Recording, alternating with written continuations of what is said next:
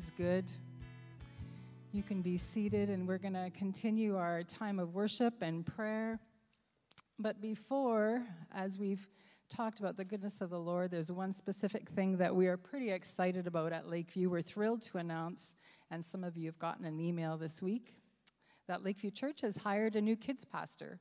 So her name is Kimberly Heiss, and she'll be starting her adventure at Lakeview on August the 9th. She is a long-term resident of Saskatoon who grew up at Circle Drive Alliance Church, and she's finishing up her time as the children's ministry and daycare director at Westgate Alliance. So she brings with her a wealth of experience in children's ministry, and we look forward to introducing her to our kids, to our volunteers, and to our church family. So this picture is of Kimberly and her husband, Landon. And I just have to say, we have kids in the kids wing again. Do you know how much fun that is? They're playing on the play structure. We've got the toddler room open, and the nursery is open for families as well. So it's just really great. So we're going to pray together, and I want to start by reading parts of Psalm 145. I lift you high in praise, my God, O my King, and I'll bless your name into eternity. I'll bless you every day and keep it up from now to eternity. God is magnificent. He can never be praised enough. There are no boundaries to his greatness. Generation after generation stands in awe of your work, and each one tells stories of your mighty acts. Your beauty and your splendor have everyone talking. I compose songs on your wonders. Your marvelous doings are headline news. I could write a book full of the details of your greatness. The fame of your goodness spreads across the country. Your righteousness is on everyone's lips. God is all mercy and grace, not quick to anger, is rich in love. God is good to one and all. Everything he does is soaked through with grace. Lord, we think of the ways that you have shown your goodness and grace to us in this past week, and we are so grateful. I'm going to give you some time to think about the ways that God has shown his goodness, and then we'll pause and say, Lord, hear our prayers.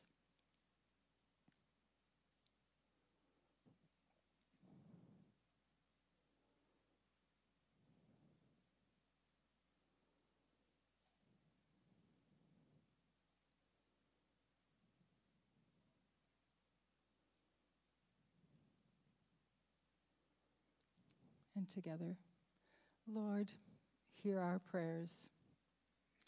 Sometimes, God, we lose sight of your goodness, of your creative power, of your long view in making this world right. We long for things to be set right, for your will to be done in our families, in our church, in our city, in our country, and in our world. And Lord, as we've gathered here at Lakeview, we keep hearing about miracles in the lives of Elijah and Elisha, these men of God from long ago days.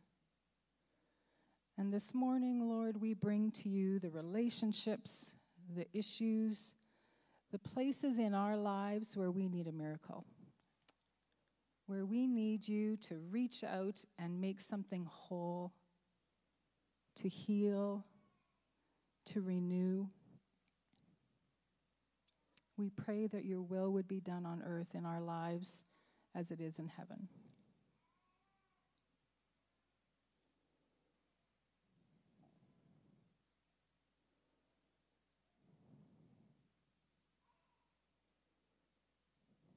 And together, Lord, hear our prayer. Jesus, in these days when so much is shifting and changing, and we are able to do far more than we imagined and far less, we pray for your wisdom. Lord, would you teach us today and this week something new about how you're at work, something new about ourselves and about these people that we find ourselves worshiping with at Lakeview Church? Open our eyes in new ways. Help us not to despair or to lose hope, but we pray for a sense of curious hope about what you are up to and what you are like. Give us a readiness to join in with you.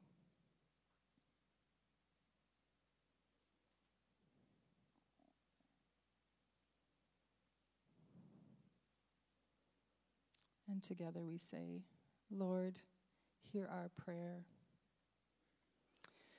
Lord, we are your people, anchored in your resurrection and your promise to return. Help us to live today as people who are waiting for you to make things new, who are ready to join in as you're making things new. Bend our knees to the hard work of prayer and worship and repentance and intercession.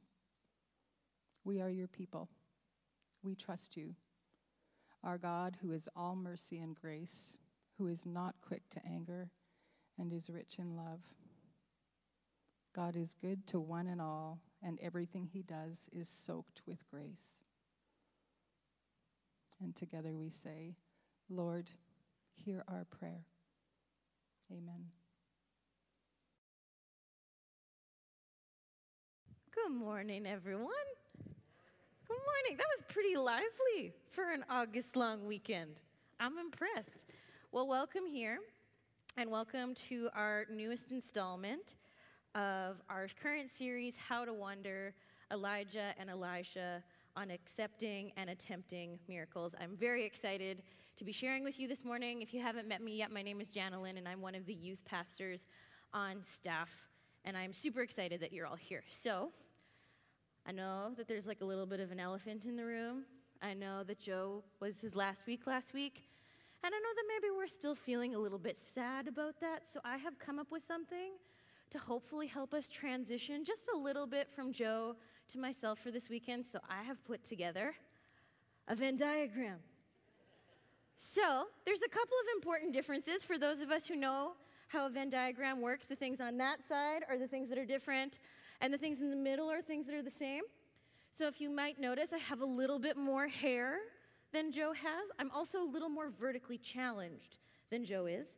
But I will not have any stories for you about being bald or being Italian, because that is just not my life experience. But there are a few important similarities in the middle that I want to point out. Number one, we're both a little bit of coffee snobs. Number two, we both have a decent amount of vintage-looking cardigans in our wardrobe. Number three, we both drive Volkswagens. And number four, and possibly most importantly, we both have multiple pairs of the exact same shoes in our closet. So he has a gazillion pairs of Pumas. I have a gazillion pairs of Converse. So I hope that helped you to feel like a little bit better about the fact that Joe is not with us today, but I'm basically the same person. It's fine. So to do a quick recap, last week Joe talked to us about taking the long way, about making mistakes, and we saw Elisha get promoted as a prophet after Elijah gets taken to heaven. And then this week, we are going to read a new chapter full of ordinary people who have big problems with, some interesting solutions to these problems. And we're going to see what that means for us. And we're going to see what cats and jalapenos can maybe teach us about attempting and accepting miracles. Are you ready? Yeah, wonderful. All right. This chapter is a whirlwind. It's a little bit weird, so I'm going to frame it up for you guys in a way that I hope is helpful. There's this TV show on Netflix called Life in Pieces. Have any of you seen it before? Couple hands. Okay, so how that TV show works is it's one episode, but then there's 4 short stories about each member of this intergenerational family, and it zooms in on one of these particular members, and as it does that, it creates a bigger picture of what it's like for life in that family. And as we go forward in this chapter today, that is exactly what happens. There are 4 short stories. It zooms in on these individual characters, and as it does that, it paints a better picture of what it is like for the people who are in Israel. So, let's start with the first story, shall we? One day, the wife of a man from the guild of prophets called out to Elisha, "Your servant, my husband, is dead. You know well what a good man he was, devoted to God, and now the man to whom he was in debt is on his way to collect by taking my 2 children as slaves." Elisha said, "I wonder how I can be of help. Tell me, what do you have in your house?" "Nothing," she said. "Well, I do have a little oil." "Here's what you do," Elisha said. Go up and down the streets and borrow jugs and bowls from all of your neighbors, not just a few, all you can get. Then come home, lock the door behind you, you and your sons, pour oil into each container, and when it is full, set it aside." She did what he said. She locked the door behind her and her sons. As they brought the containers to her, she filled them. When all the jugs and bowls were full, she said to one of her sons, "Another jug, please." He said, "That's it. There are no more jugs." Then the oil stopped. She went and told the story to the man of God, and he said, Go sell the oil and make good on your debts. Live, both you and your sons, on what is left." All right, first story. Let's see what happens in here. So this lady, she is in dire circumstances. Her husband has passed away, and in that society where she really needed a male advocate, she did not have one. We also realize that she does not have reserves. She cannot just charge this debt to her MasterCard. She's not able to consolidate it, and in that culture, if you were not able to pay your debts, slavery of your family members was on the table. We also see that she doesn't have much. One of my favorite parts of this story is that she mentions the olive oil like it's a joke, like it's an afterthought, like, what are you going to do with this? One of the commentaries I read said she had about like a flask's amount of olive oil, which wouldn't get you very far. We also see that she is willing to try anything. Can you imagine that conversation? Going up to each of your neighbors, knock, knock, knock. "Excuse me, can I have every Tupperware container, 2-liter bottle, and salad bowl that you're not presently using?" "For what?" they might ask. And you say, "A miracle." It's great. It's wonderful. And we also see that she is able to break the cycle of poverty that she finds herself in. She is able to not only have enough to pay off her debts, but she has enough that she and her sons are allowed and able to live themselves. Okay, that's story one. Story two. One day Elisha passed through Shunem. A leading lady of the town talked him into stopping for a meal, and then it became his custom. Whenever he passed through, he stopped by for a meal. And as it so happened that the next time Elijah came by, he went to the room and laid down for a nap. Then he said to his servant Gehazi, "Tell the Shunammite woman, I want to see her." He called her, and she came to him. Through Gehazi, Elisha said, "You've gone far beyond the call of duty in taking care of us. What can we do for you? Do you have any requests that we can bring to the king or the commander of the army?" She replied, "Nothing. I'm secure and satisfied in my family."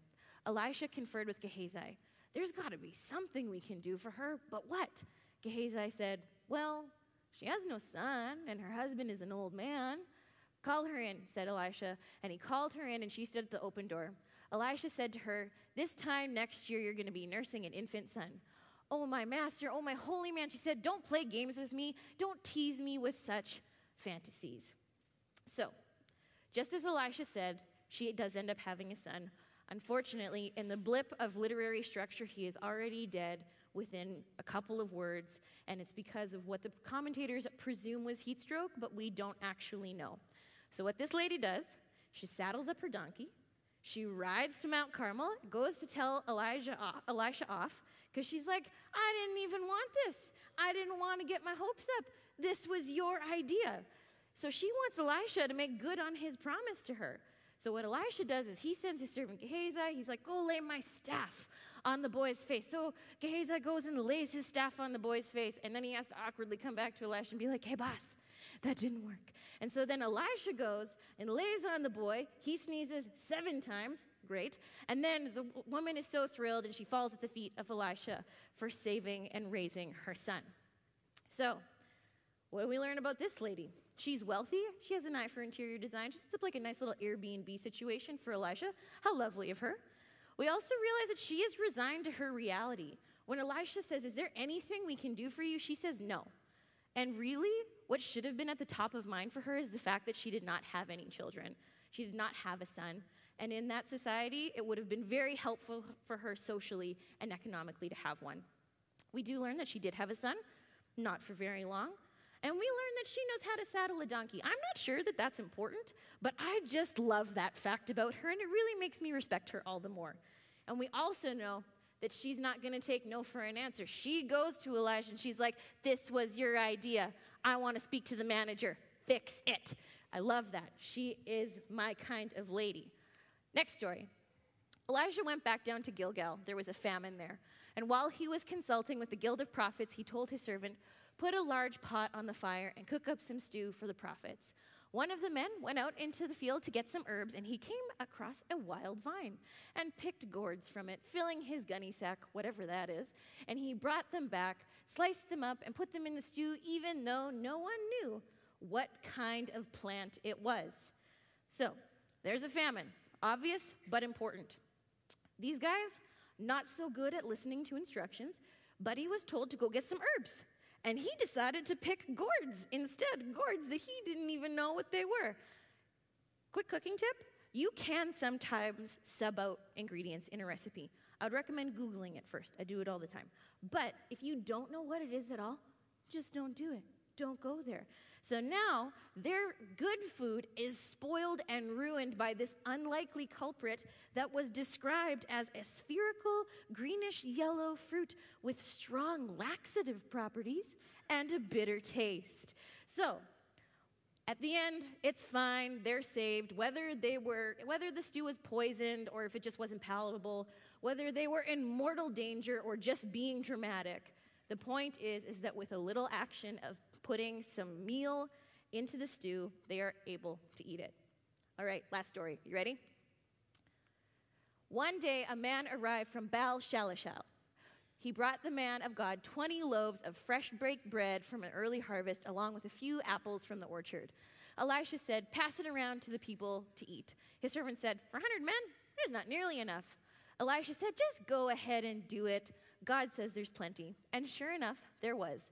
He passed around what he had, and they not only ate, but they had leftovers. So, again, there's a famine. Less obvious, but still important, because Baal Shalishah is a hop, skip, and a jump away from Gilgal. So that means there ain't food there either. So this farmer is super generous. He comes and he donates 20 loaves of bread and a whole bunch of apples from the first fruits of his harvest, which is incredibly, incredibly generous. And it's met with skepticism, ungrateful people, which is ignored, because Elisha's like, just go do it. And not only are they provided for, but again, like the woman with the olive oil, they find themselves in a situation where they have food in abundance. Wasn't that neat? What weird stories that all paint a greater picture of what it was like to be a person in Israel at the time. The only problem is I feel like that picture's still a little fuzzy. I'm not sure what we're trying to get at. There's overrunning olive oil, a boy who sneezes 7 times, a bunch of gourds, and a couple of leftovers. What literary theme is even there? I can't find one. But maybe if we look a little closer at the characters, because there's not much said about them, so we can assume that what is said is important, maybe we'll be able to glean some insight. So I have for you another Venn diagram. So as we can see here, the widow has some things in common with the Guild of Prophets. The Guild of Prophets has some things in common with the farmer. The farmer has some things in common with the woman, and the woman has some things in common with the widow. But as you will notice, there's not like a ton of things that they have in common. We don't know a lot about these people, but as I think we can see, I found more things in common between myself and Joe than I found basically between all of these people put together. So we don't know much. So what's the point? Why did this story get written down? Olive oil, dead son, a crappy batch of stew, and several loaves of bread. I'm not sure. There doesn't seem to be a theme, at least not according to my handy-dandy Venn diagram. There does not appear to be a bunch of crossover. But then I started thinking, maybe that's the point. Maybe none of these people have much in common other than the fact that they aren't spectacularly important, and yet they experience miraculous circumstances in the truest sense of the word. Which I think turns us back to these questions that we've been exploring the last couple of weeks. Is God Lord? Does he have this? And is God faithful? Does he have me? The answer is yes. God provides practical solutions to real problems like debt and death and famine, and the Lord is capable of creating life where there was death. He has this, and he is faithful. He has the average Joes of Israel. He has me. So as we noted, none of these people are prominent. They're not important. Did you notice? They don't even have names. They are at best identified by a geographical location, or they are identified by their relationship with someone else. They are a people of low social standing, a widow, a woman, a prophet, a farmer. These people are ordinary people. Yet, their stories are written down in one of the most important documents of human history. Why? And I think it's to invite us in.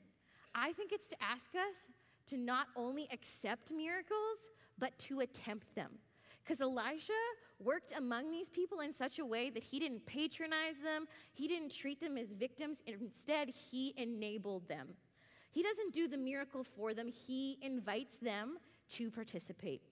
So beyond the similarities that I have listed up here with our fancy-dancy Venn diagram, there is one more similarity that I would like to point out. They all joined in. These average, ordinary people joined God in the renewal of all things. These tiny, practical miracles that Elisha performs all required the participation of all of these people. We need to ask ourselves then, do we actually want to join in? Or do we want someone else to do all the renewing of things for us? Do we want to do this? Because it's going to require us to do some work. And I know it's August long weekend, and you're like, Jenny, you going to talk about work? That's the last thing we want to be thinking about right now. But before you tune me out for the next couple of minutes, hear me out. I do think this is important. Maybe, just maybe, work isn't actually our enemy. Maybe, just maybe, retirement and sitting on white sandy beaches drinking drinks with tiny little umbrellas isn't actually the point of this life. Maybe joining in isn't as taxing as we think it might be. Maybe it's actually even central to our humanness. Maybe we were actually created for this.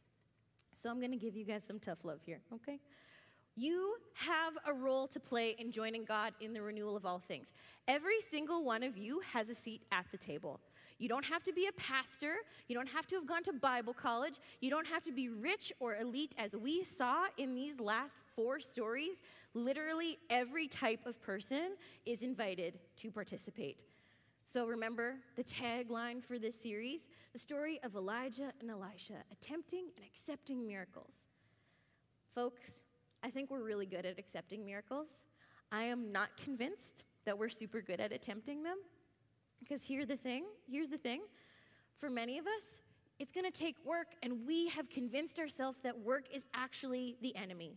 So I'm going to widen our scope on maybe what work is a little bit, because I know that work is more than just the things you get paid to go and do. I know that there's cooking and cleaning and dropping kids off at soccer practice and all of these things. But work is also this: rearranging the raw materials of God's creation in such a way that it helps the world in general and people in particular to thrive and to flourish. So, if we reframe work that way, maybe all of a sudden it doesn't feel so bad. Because guess what? These people in this story, they work. Gathering those jars, that's work. Growing a human, that's work. Saddling that donkey, that's work. Making sure that prophet makes good on his promise, work. Fetching the flour to put in the stew, work. Handing out those loaves of bread, that is all work. So, if we're going to join God in the renewal of all things, this is going to require something of us. Not only to accept miracles, but attempt them.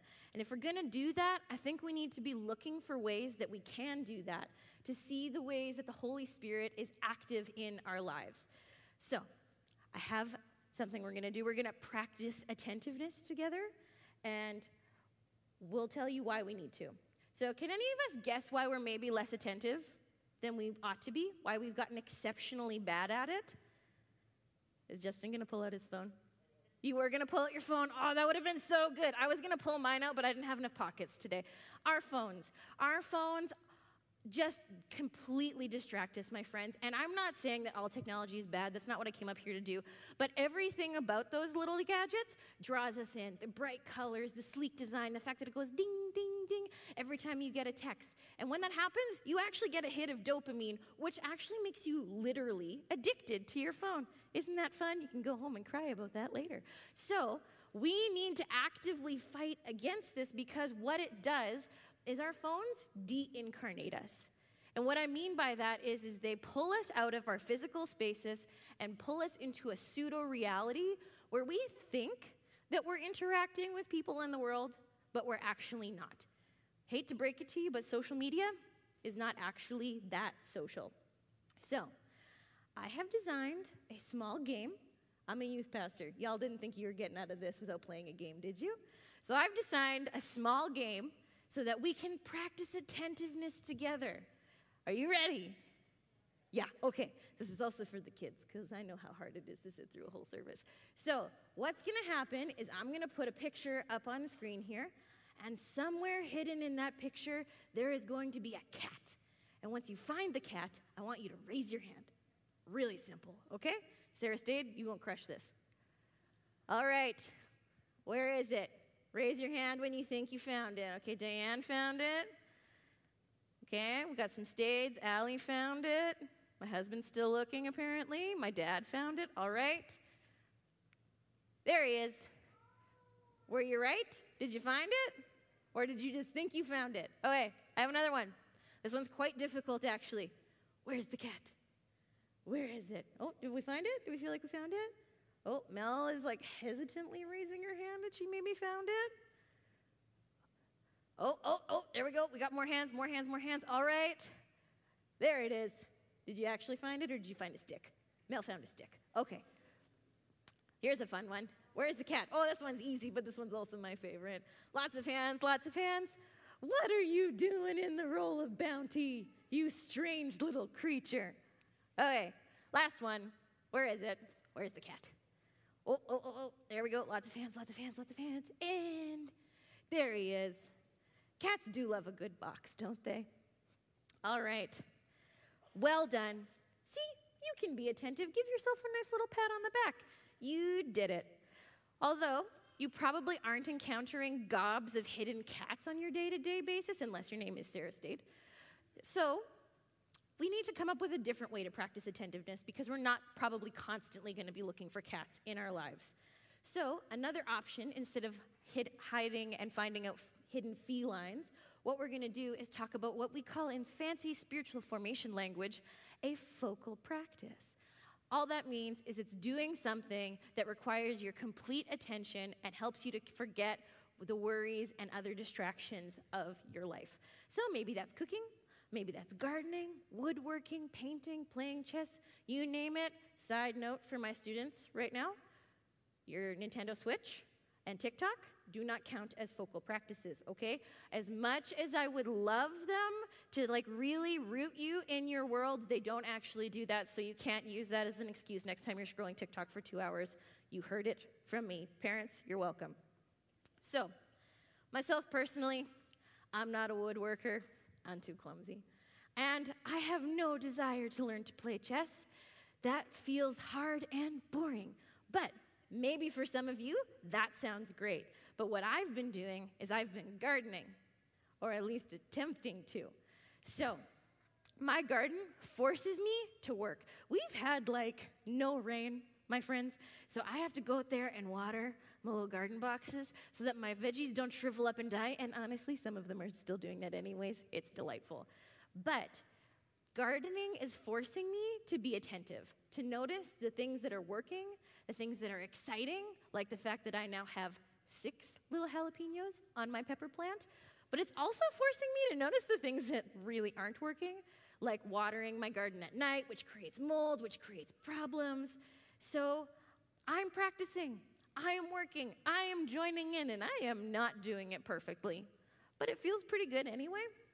So I wonder what else I might notice if I were to pay as close attention to the presence of the Holy Spirit in my life as I do combing through my little jalapeno plant every single day.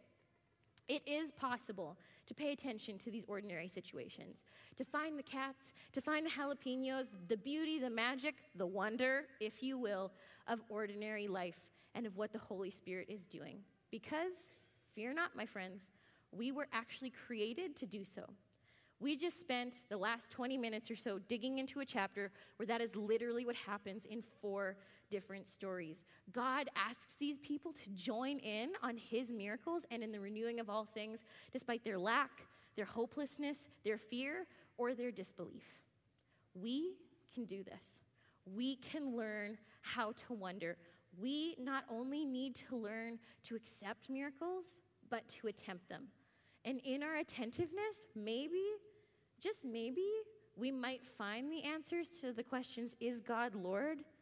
And is God faithful in our everyday lives?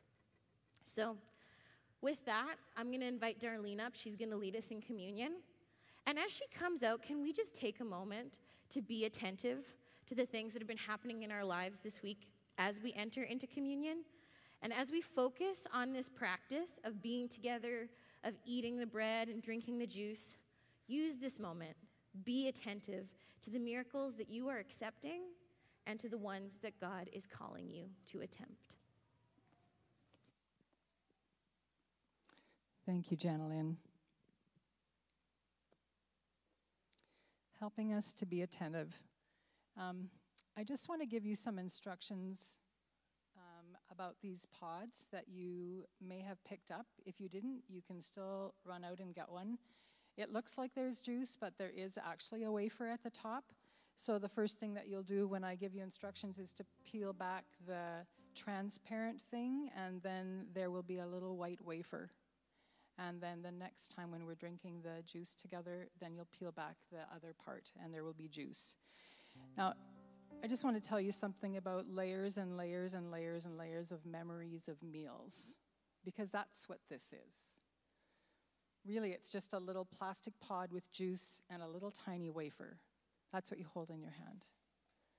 But what this practice is a meal on top of a meal on top of a meal on top of a meal of people remembering. So even when Jesus first invited his disciples, it was the night he was betrayed, and he gathered his disciples around him and he said, this is something new that we're doing it. But he layered on top of another set of meals. It was when they ate and drank the Passover to remember that Jesus was their rescuer, that God was their rescuer, and now Jesus was showing them that he was a rescuer. We eat pizza in our house almost every week with our family.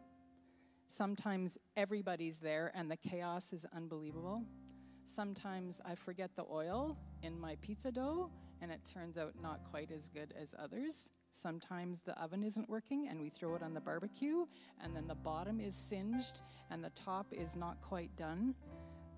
But every single week of pizza is layered onto weeks and weeks of being together as family.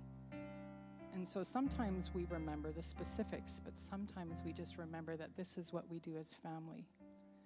So there will be a day when we look back and we'll go, do you remember when we took the Lord's Supper with little pods and there was just a little cracker and then there was juice that maybe we spilled because we didn't know how to peel it back? But it'll be layered on the memories of people who look back at the death and resurrection of Jesus and said, we're going to remember that because he's our Lord. And we'll remember it forward until the day he comes again. That's what this is for. So let's take communion together, shall we? The Lord Jesus, on the night he was betrayed, he took bread. And when he had given thanks, he broke it. Just like you're going to peel back that transparent film. And he said, this is my body, which is for you. Do this in remembrance of me.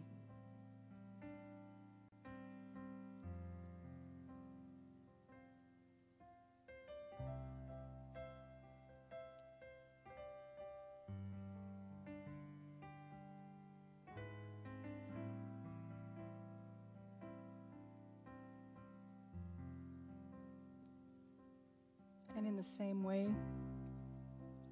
after supper, he took the cup and he said, this cup, it's a new covenant in my blood. So do this whenever you drink it in remembrance of me.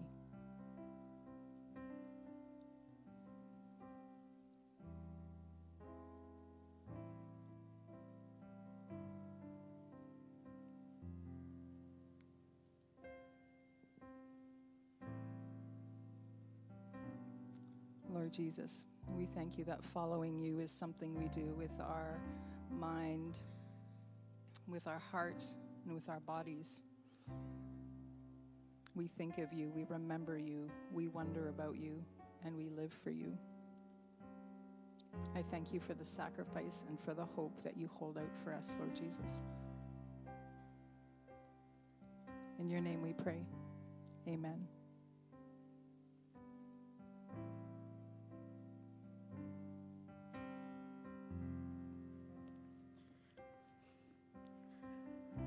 So, my friends, will you take a moment and just stand and pray with me?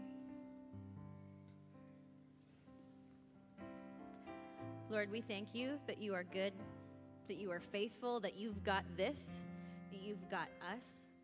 And we just ask that as we go out this week, that you would show us what you're up to, that you would invite us to attempt a couple of miracles this week, and that we would accept the ones that you have readily given us. We ask for your ability to be attentive. We ask for your self-control to maybe just put down the phone for a little while. And we ask that you would just point out to us maybe what sort of focal practice would really be beneficial to our walk with you. And we pray that we would have grace for ourselves as we do all of this, because we are not perfect people. We're ordinary people, but that's what we all have in common, and you created us to participate. We thank you for that privilege to be called to do these things. We pray all this in your name. Amen. So, my friends, love God, love others, tell God's story. We'll see you next week.